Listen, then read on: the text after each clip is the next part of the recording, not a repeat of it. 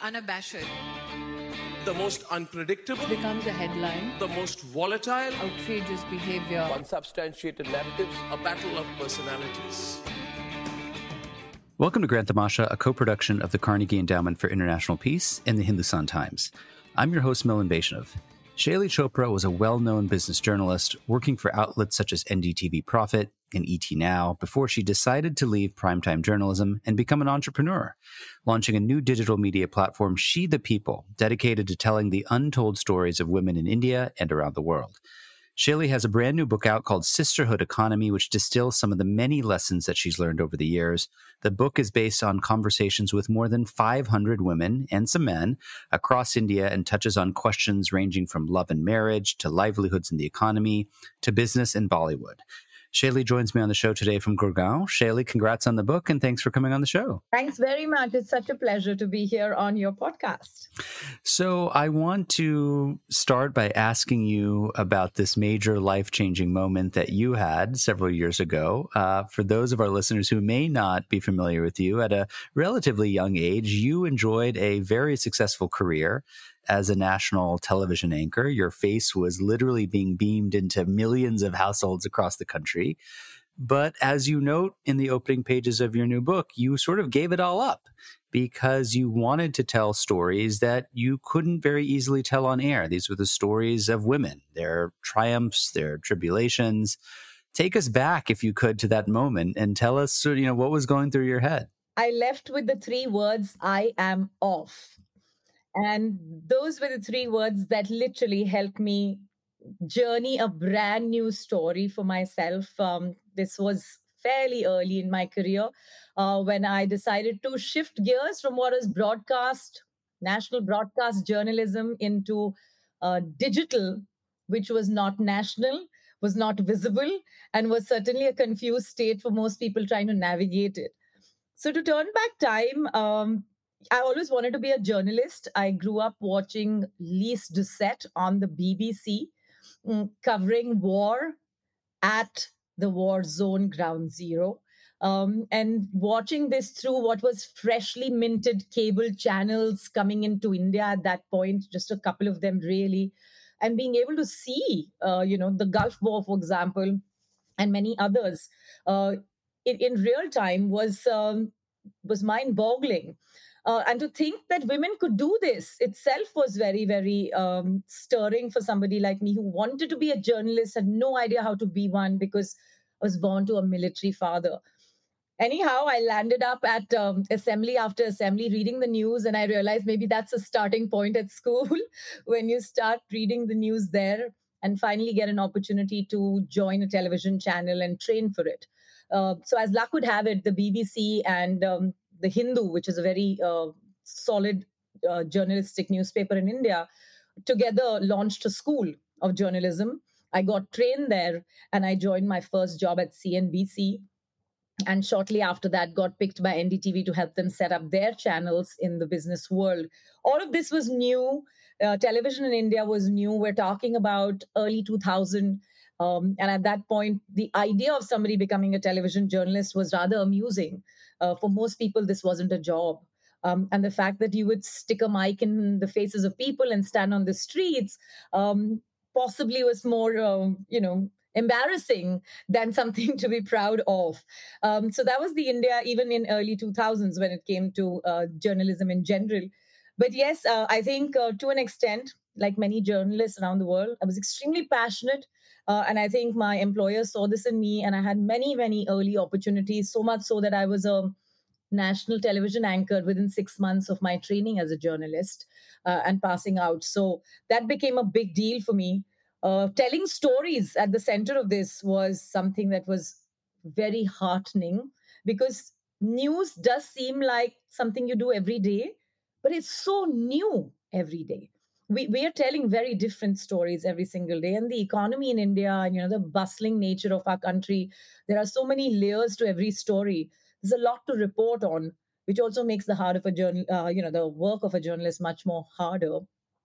Because how do you find those stories? So yes, at one point when I realized that I had done close to 14 years reporting on business and economy, I asked myself, where are the women? So I had done, I think, 267 interviews, of which some 37 were women and the rest of them were men. And this came with the nature of choices I had made. I had decided to do business and economy, and most corner offices were run by men. As I always say, that half the country that is employed in this, in this economy wears black suits, and the rest is ignored because they don't. So I think this was one issue that was nagging me.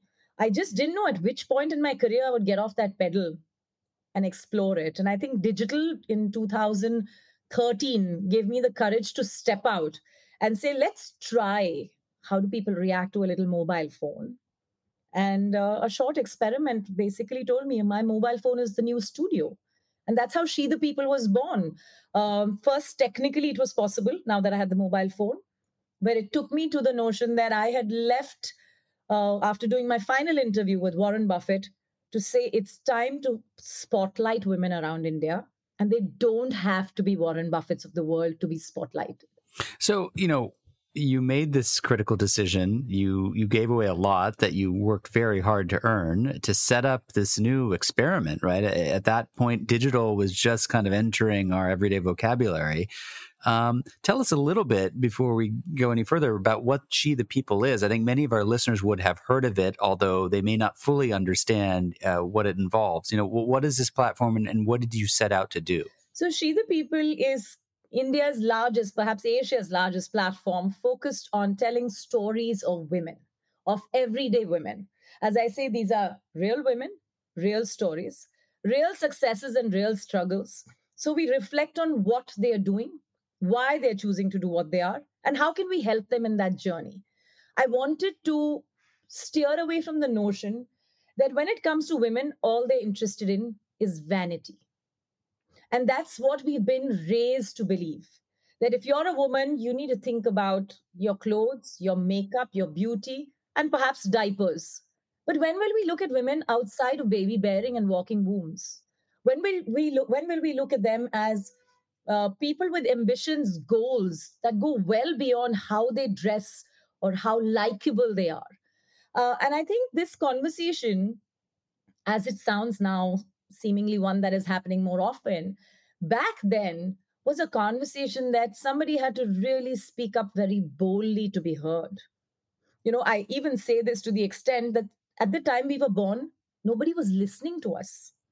And it took a while before people started noticing that our conversation is a conversation of change that is helping women recognize how they can rewire their thinking. So, one of the most common things that I get in my DMs on Instagram is really what sums up what She the People became. The content and community and opportunities that your platform creates, Shelly, makes me strong enough to think that I can change my world. And that to me has been the biggest compliment in any language that the platform has received. So I think that's really where we started, and noticing how storytelling, a very often used word with wide repercussions, really means that when you can empower somebody's thinking through the idea of what a story has been, of a person and how they change their life, that can trigger change amongst us all. I say this and I get goosebumps because I know that it's happened to me and it's happening to someone else. So at a time when nobody was talking digital, I was sort of entering this world very, very confident that there would be something that would give in. And the reason was that I had spent 2008 to 2013, which is about 5 years, being with one of India's largest channels under Times of India banner, understanding what was happening in places like Davos, which is somewhat jaded now, if not quite. But back then, it was really the place where people were chattering away on Twitter, DMing each other in different spaces, and understanding what was happening in what was Facebook and so on and so forth.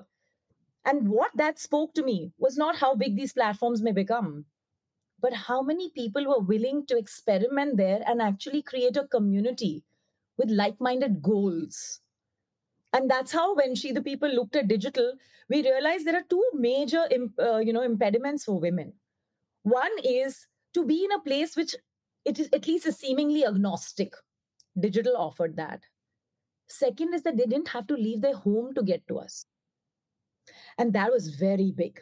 If she could sit on a mobile phone and reach out to us and be part of a conversation rather than have to explain why she was dressing up to leave the house or do anything, be answerable to a husband or father or brother, or have to have an escort to take them somewhere because of safety issues. It just seems so, so natural for them that if this was the new power for them to accept or a community to become a part of, they were on.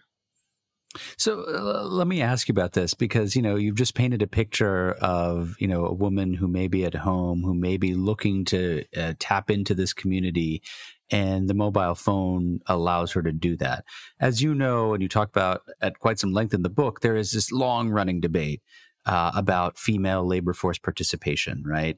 And we know that there are the headline numbers which show that female workforce participation in India is not just low, but it is low and declining further.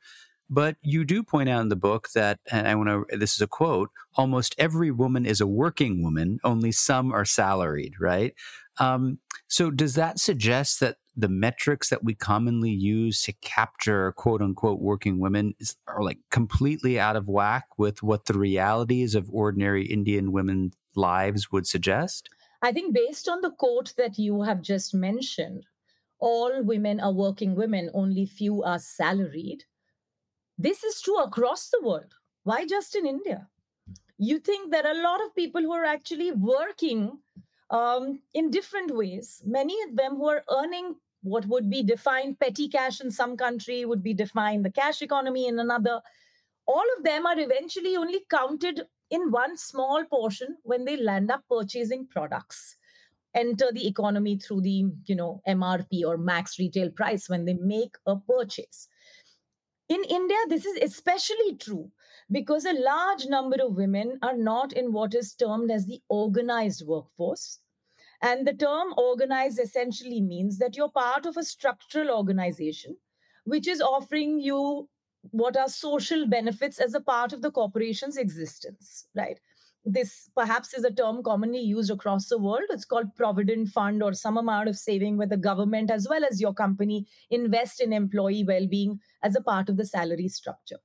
But all these technicalities aside, simply put, women in India are often outside of the organized labor market because we define labor in a very specific way. So that's why our figures, which by the way are not improving. So I'm not justifying this decline from 35% female labor force down to 24% till about 2019. And I hear even lower now, right? We're probably in our early 20s. 20, less than 20, just slightly more than 20% of the Indian female workforce is working. That's terrible, right? I think the number in the United States at my last check was close to 49.5%, right? I feel that we are accepting that one of the most vibrant, large economies of the world is functioning at subpar because half its population is nearly out of the workforce. I think that's massively problematic. Now, let me take you to the backstory of what I've tried to capture in the book Sisterhood Economy. I've talked about people who we don't count, and therefore we don't think that the work they do is measurable, right? This is not even at the moment, let's say, the work done by a woman at home. I'm talking about a masseur or a lady who works in somebody's house as a housekeeper, or a person who works as a nanny. All of these people are earning in cash, and they are not using that cash to put in the accounts, which is, for example, a bank account.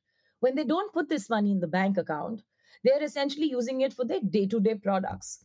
At no point they are registering how much money they're earning into any government system, nor are they willing to organize themselves to, let's say, the banking sector, even though India has created many incentives for women and men to open accounts at a very basic level. So we land up with people who do jobs in beauty parlors, jobs in homes, or at-home salon services as people who don't belong to the entire space of, being counted. In many languages now, in the startup world, it's called micro entrepreneurship. Now, these are spaces that are very critical for two reasons: for economic calculation of what women can contribute, but more importantly, these jobs bring women agency.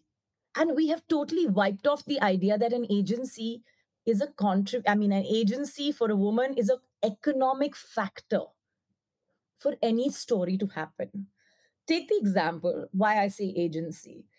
One of the ladies who works as a beauty parlor, at home beauty parlor service offerer, told me how she today has more respect at home because she brings nearly half the salary or two-thirds the salary that her husband earns as a guard in a proper, retail store.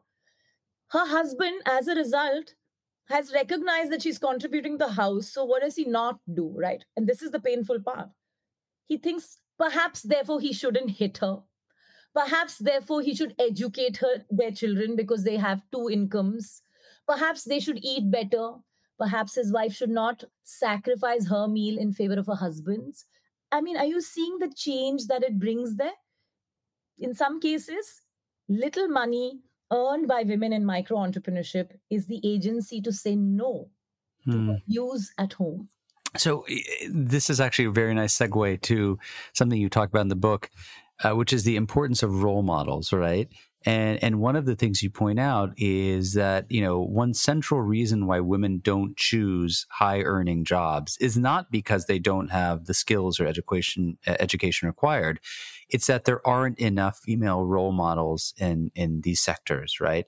And, you've now been on this journey of She the People for several years. In that span of time, how quickly are things changing? So as on today, we have interviewed 500,000 women who are not CEOs or seen on the front pages of magazines. Each story is a story of some success, a lot of struggle, but every one of them is supremely inspiring. Now, why did this matter? This mattered because we had to normalize the notion that women need to celebrate smaller wins. I use the term smaller in double quotes because our expectations of what a win is the day you land like the biggest job in, the corner office, or you become a minister. And I think that's actually one of the big disservices that we are doing to the idea of success. We are raising the bar so high that a lot of people shy away from even trying for it, right? So first was normalize what should be called success. Me, another girl next door, somebody who's perhaps able to, talk to her daughter and get her into a job, somebody who can work from home, somebody who can feel confident that working at home is her power, any of these. One of the reasons why I brought up what you're talking about the book is why women give up high paying jobs. One is because we are conditioned to not believe that the jobs we do are high paying or deserve to be high paying, right? We have already decided that the job of a coder is far more important, let's say, than the job of a graphic designer, right? Things are slowly changing, but very little. We have already made this notion around the world. Techies are more valuable to the company than, let's say, somebody who's joining at a marketing level or perhaps at a communication level, right?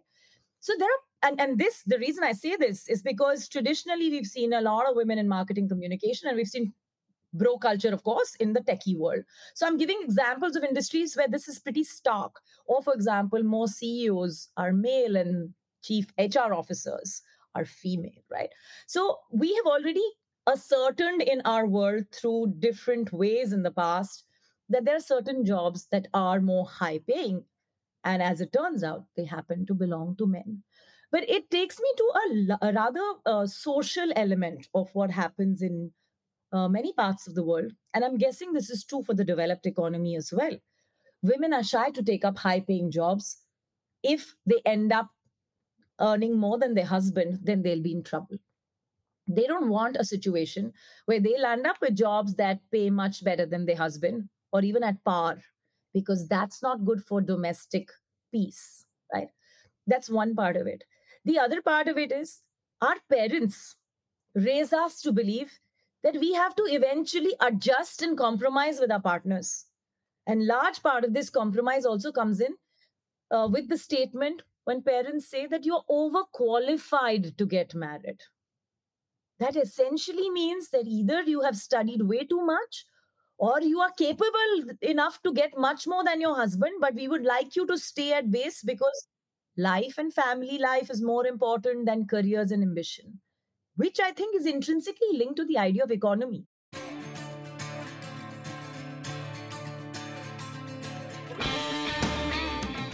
Hey, Grant Tamasha listeners. Thanks for listening to the podcast. Putting this show together each week is a labor of love, but it takes a lot of work to put out a great show every week. If you'd like to support the work we do at Grant Tamasha, please visit ceip.org/donate. Don't forget to subscribe to us on Apple Podcasts, Google Podcasts, Spotify, or on your favorite podcasting platform, so you'll be the first to know when a new episode rolls out.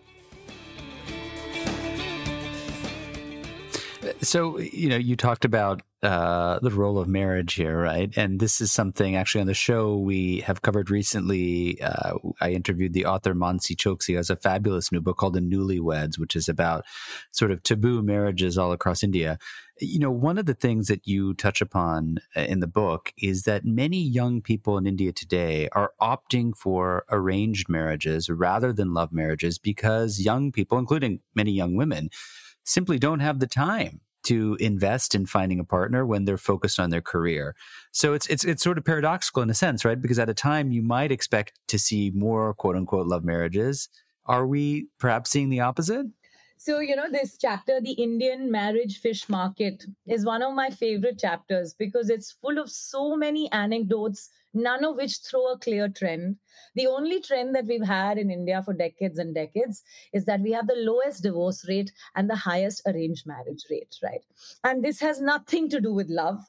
It has only to do with the fact that we are trained to keep up with our marriages because, after all, broken marriages are just not accepted in India. They are stigmatized. They are considered a problematic issue. And most of the brunt of such situations are borne by women. That's just to put the facts on the table. But now, what all is changing on the ground? One is the fact that many women just don't want to spend time investing in relationships because they don't have the time. They're just too busy building careers, right? There are the other kinds who are like, I actually just don't want to get married because I just don't know what all I'll have to give up, right? It's a small number, but it started as a conversation. Earning women are saying, why is marriage important in the first place? Why don't we rethink the marriage piece as an institution? Why is this an institution? Why am I not celebrated for finishing my master's and getting a job or landing up my PhD? Why is marriage the biggest celebration? Biggest celebration. The United States perhaps is the biggest recipient of NRI weddings, as is India in terms of the percentage of money parents spend on marriages. I think they spend more money on weddings than they do in their entire life educating their daughter. That might actually be several times over the amount of money spent. So we are seeing that the marriage situation here is seeing a small sliver of shift, but it is driven by the fact that parents have usually said, if you get married to a person of your choice, everything that happens after that is your own. Is on you. Is on you. Repercussions of a bad marriage, anything that you disagree with, we didn't do it, right?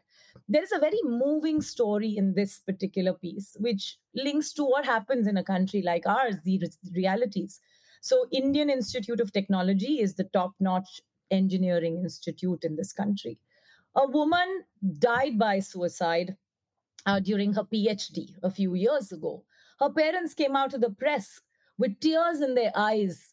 And instead of perhaps questioning that she had had a death due to dowry being demanded by her in-laws, they were blaming themselves for not having invested enough money and saved enough money for her dowry, and regretted spending that money in helping her achieve a PhD at the Indian Institute of Technology. That story is such a telling piece of what happens in India. And I have mentioned this, that even at a time, my parents were very progressive, but I have seen my mother collect things for my trousseau before I could say the alphabet T. This is how conditioned our families are. And it's not going away. They just come wrapped in different ways. These are gifts for you to be comfortable. This is something else. This is something else. This is just a way to celebrate you. It's actually a form of dowry. So I want to bring politics into the equation, if I could, for a second. One of the things you talk about, and something that I've witnessed as well, and lots of people have written about this, is that we've seen an increasing trend in the past decade or so of politicians and political parties increasingly catering to the quote unquote female vote, right? Some people have said, look, this is a really good thing because after all, 50% of the population, aka India's women, are finally being heard. Others take a more skeptical view, saying this is basically perpetuating tokenism, stereotypes about what women want from politics and so on and so forth. As somebody who is steeped in what's happening with India's women, how encouraged are you by the seemingly newfound attention being paid to women as voters and kind of political individuals? So, in the book, I say this, that India could do a lot better if only it treated its women much better. How difficult can that be, right? Now, the reason I bring this whole political angle to this statement is because in a democracy, your biggest tool is your vote. And if Indian women are able to come out in bigger numbers and get noticed for what they are who they're voting for and how they're voting, I think that's a very, very positive step. I am more than pleased that in the last 4 years, or maybe just a little more than that, Indian women voters have got the attention of both the media, but also the politicians. Now, these are important at many levels.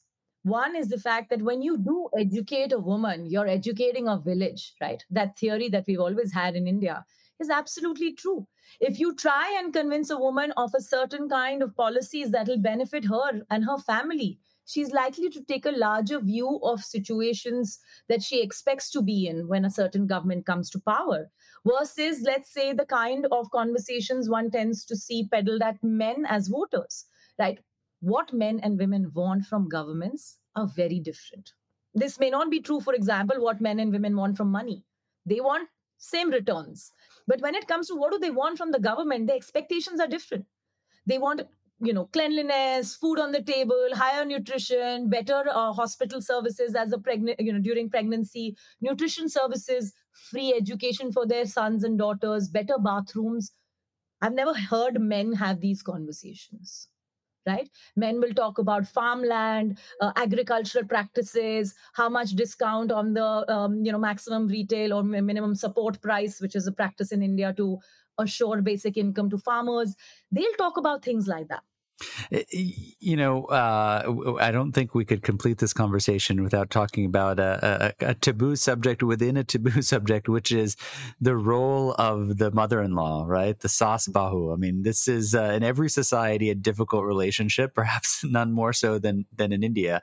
We have this stereotype ingrained in our heads of the mother-in-law as the so-called monster-in-law, right? I think as you put it in the book, who sort of dominates the daughter-in-law's life, making it a living hell. You looked into a lot of actual empirical research on this. How true to life are these stereotypes that we have in our head? So interesting that the segue comes from politics to another form of politics, which is politics at home, right? And this is something that's extremely alive. But I do make a very big pitch in this book that while we recognize the politics at home between mother-in-law and daughter-in-law, and it's universal, we are forgetting how important this relationship is because how easily we belittle it. And the reason I say that, in most cultures, women spend much more time with their mother-in-law than they do with their mothers. In India, girls are raised to be given away, or as somebody said, married off. Right? You're not married. You're married off, which means you're not going to come back to this house, to your parents, right? And they will not welcome you back. So therefore, you are going to spend that time with your mother-in-law. And if you're going to do that, a bunch of things come out through the data in this book, which has been done, a research led by a World Bank economist, that you do need to recognize how mother-in-laws influence decisions on health. When should a woman have her baby? How many babies should she have? whether or not she should be concerned about the sex of her child. How often does she go for nutritional checks? What is the respect she deserves at home? Should she be forced to cover her head in a ghungat? Or can she have her head straightened up like anybody else with her dupatta down and looking, just into anybody's eye while talking? We have these cultural notions about how a daughter-in-law has to come packaged in some sort of a wrapper and stay like that and forget her entire identity, right? In our cultures, some of our subcultures, we don't just change the second name of a woman. We ask her to change her first name as well. So literally wiping off her entire identity before she's married, right? These are very problematic issues. And therefore, the pitch I make in this book is that we have always glorified the role of a mother and we have denounced the role of a mother-in-law. I think we need to look inwards. Are mothers raising their daughters wrong? And are mother-in-laws getting conditioned to raise their daughter-in-laws or be in relationship with their daughter-in-laws because of what we watch on pop culture? Could we change this? If a mother does not raise her daughter to believe that her, they say this in India, that once you go to your mother-in-law's house, she will set you straight. Right. And they say these with gestures, gesticulating. That just wait, you arrive at your mother-in-law's house and she will straighten you up. And so do our pop culture shows. So we have propagated this so poorly that we are forgetting that if a woman today, and there are stories of such women in the book, a woman today finds her biggest support system in a supportive mother-in-law. One woman went to the extent of telling me, I think that women should not look at the guy and get married. You should always first figure out your relationship with your mother-in-law, because she'll be the game changer in your pursuing a career, having a baby or not, getting respect from her son. All of that comes from there. And that is an alive truth. We need to fix that. To the point to mothers, right? Indian women or women anywhere are not just half the population. They raise the other half. We need to fix how we raise our women and raise our sons. Well, yeah, just to emphasize the final point you mentioned about the sons, I think that's also a point you make in the book is like, if and when mothers-in-law are turning into monsters-in-law, right, the son also has to play a role, and we often let the son sort of get off the hook, right, scot-free, and blame the mother. I want to ask you, before we run out of time, about technology. Because there is a very interesting part of the book where you talk about the transformative power tech is having, both in terms of changing stereotypes, giving women new opportunities, whether it's, in television and business, their daily lives. You also introduced this term, which I'd never heard before, femtech. So I've heard of fintech, but, tell us about what femtech is. So femtech is basically female technology focused on health. And this is something that I myself have started working on. And I think I mentioned that in the book as well, that women having agency over their health, particularly on gynecological and sexual wellness. We in India are far from wellness. We're not even doing preventive tests right now. And the idea of femtech is to focus on female health solutions as separate from the idea of generic health. And this ties into what I started out saying as to why I started She the People. We don't look at women for being individuals. We see them as baby bearers. As a result, Indian women go to the doctor for the first time once they're pregnant. Just imagine, they don't go to a doctor before that for nearly, like at an average age, even if the lower band of the age, we're looking at women getting married at 20 and almost being pregnant at 21, right? Women need to go to the doctor perhaps at the start of their period and continue to do that throughout their hormonal cycle at the very least, because female hormones are deeply connected to physical health, internal health, and mental health. All of these are linked. So the idea of femtech actually looks at approaching health with a gendered lens. Shaily, I want to sort of ask you about what comes next, right? You've been embarking on this journey of She the People now. I think it's 7 years now, going on 8. You decided to make this big break with your broadcast journalism career to pursue a different form of journalism and entrepreneurship. How are you thinking about your next chapter? So I think for me, the next chapter came from within She the People. because we talk to our 4 million strong community as well as our 20 million strong viewership very regularly. And that is actually the cornerstone of our success. We listen to them, right? And they just simply said, one of the things that we are struggling with is how to get health solutions that are discreet, judgment-free, and targeted to our needs. And that's how the idea of Gytree was born, GYTREE.com. This is putting female wellness right at the top. And it curates the entire programs that we offer based on symptoms. I mean, all the women and men listening to this podcast will notice how when women are not feeling well, they don't come up with a specific answer to, I am having a specific disease or something, right? They say, I don't know why I get this sinking feeling. I don't know, I'm getting hot flashes. I don't know what's wrong with me, right? Because they're thinking symptoms, they're thinking about how they feel. And we really don't address the how they feel part, which has medical repercussions. So we're thinking like women think and building the entire Femtech platform based on that very idea. That if we start talking to women in the language that they're feeling, they will start noticing that this actually has a deeper connection to a specific problem, whether it's polycystic ovarian syndrome linked to facial hair, whether it's just mood swings linked to abdominal pain, or any of this. 1 in 4 women in India land up at the doctors at the 4th stage of endometriosis, when their pain is unbearable. And this is because we are just fed that if you're a woman, your pain should be to the extent that you're almost dying before you should get up and act on it. Because after all, sacrificing yourself is what you're trained to do. We need to change that. We've fed all of our, all across the world. Beauty is important to women, right? It's been like good to do all this time. But I think finally I feel the next big revolution will come on noticing how health is a must do and beauty is a maybe do. And that will come as women start talking about normalizing their bodies, wanting agency over it.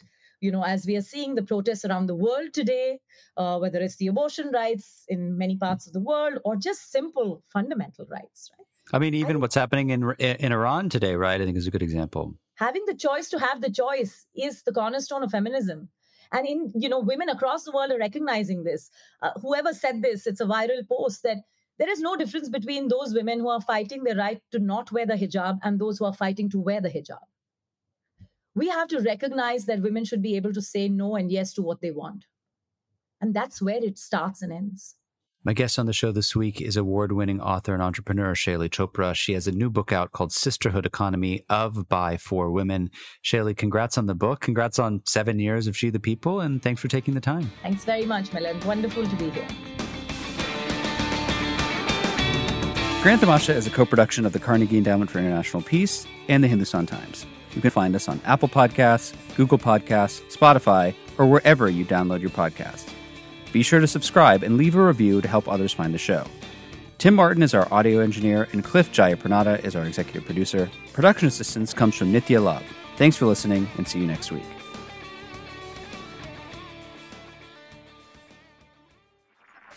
This was a Hindustan Times production brought to you by HT Smartcast. HT Smartcast.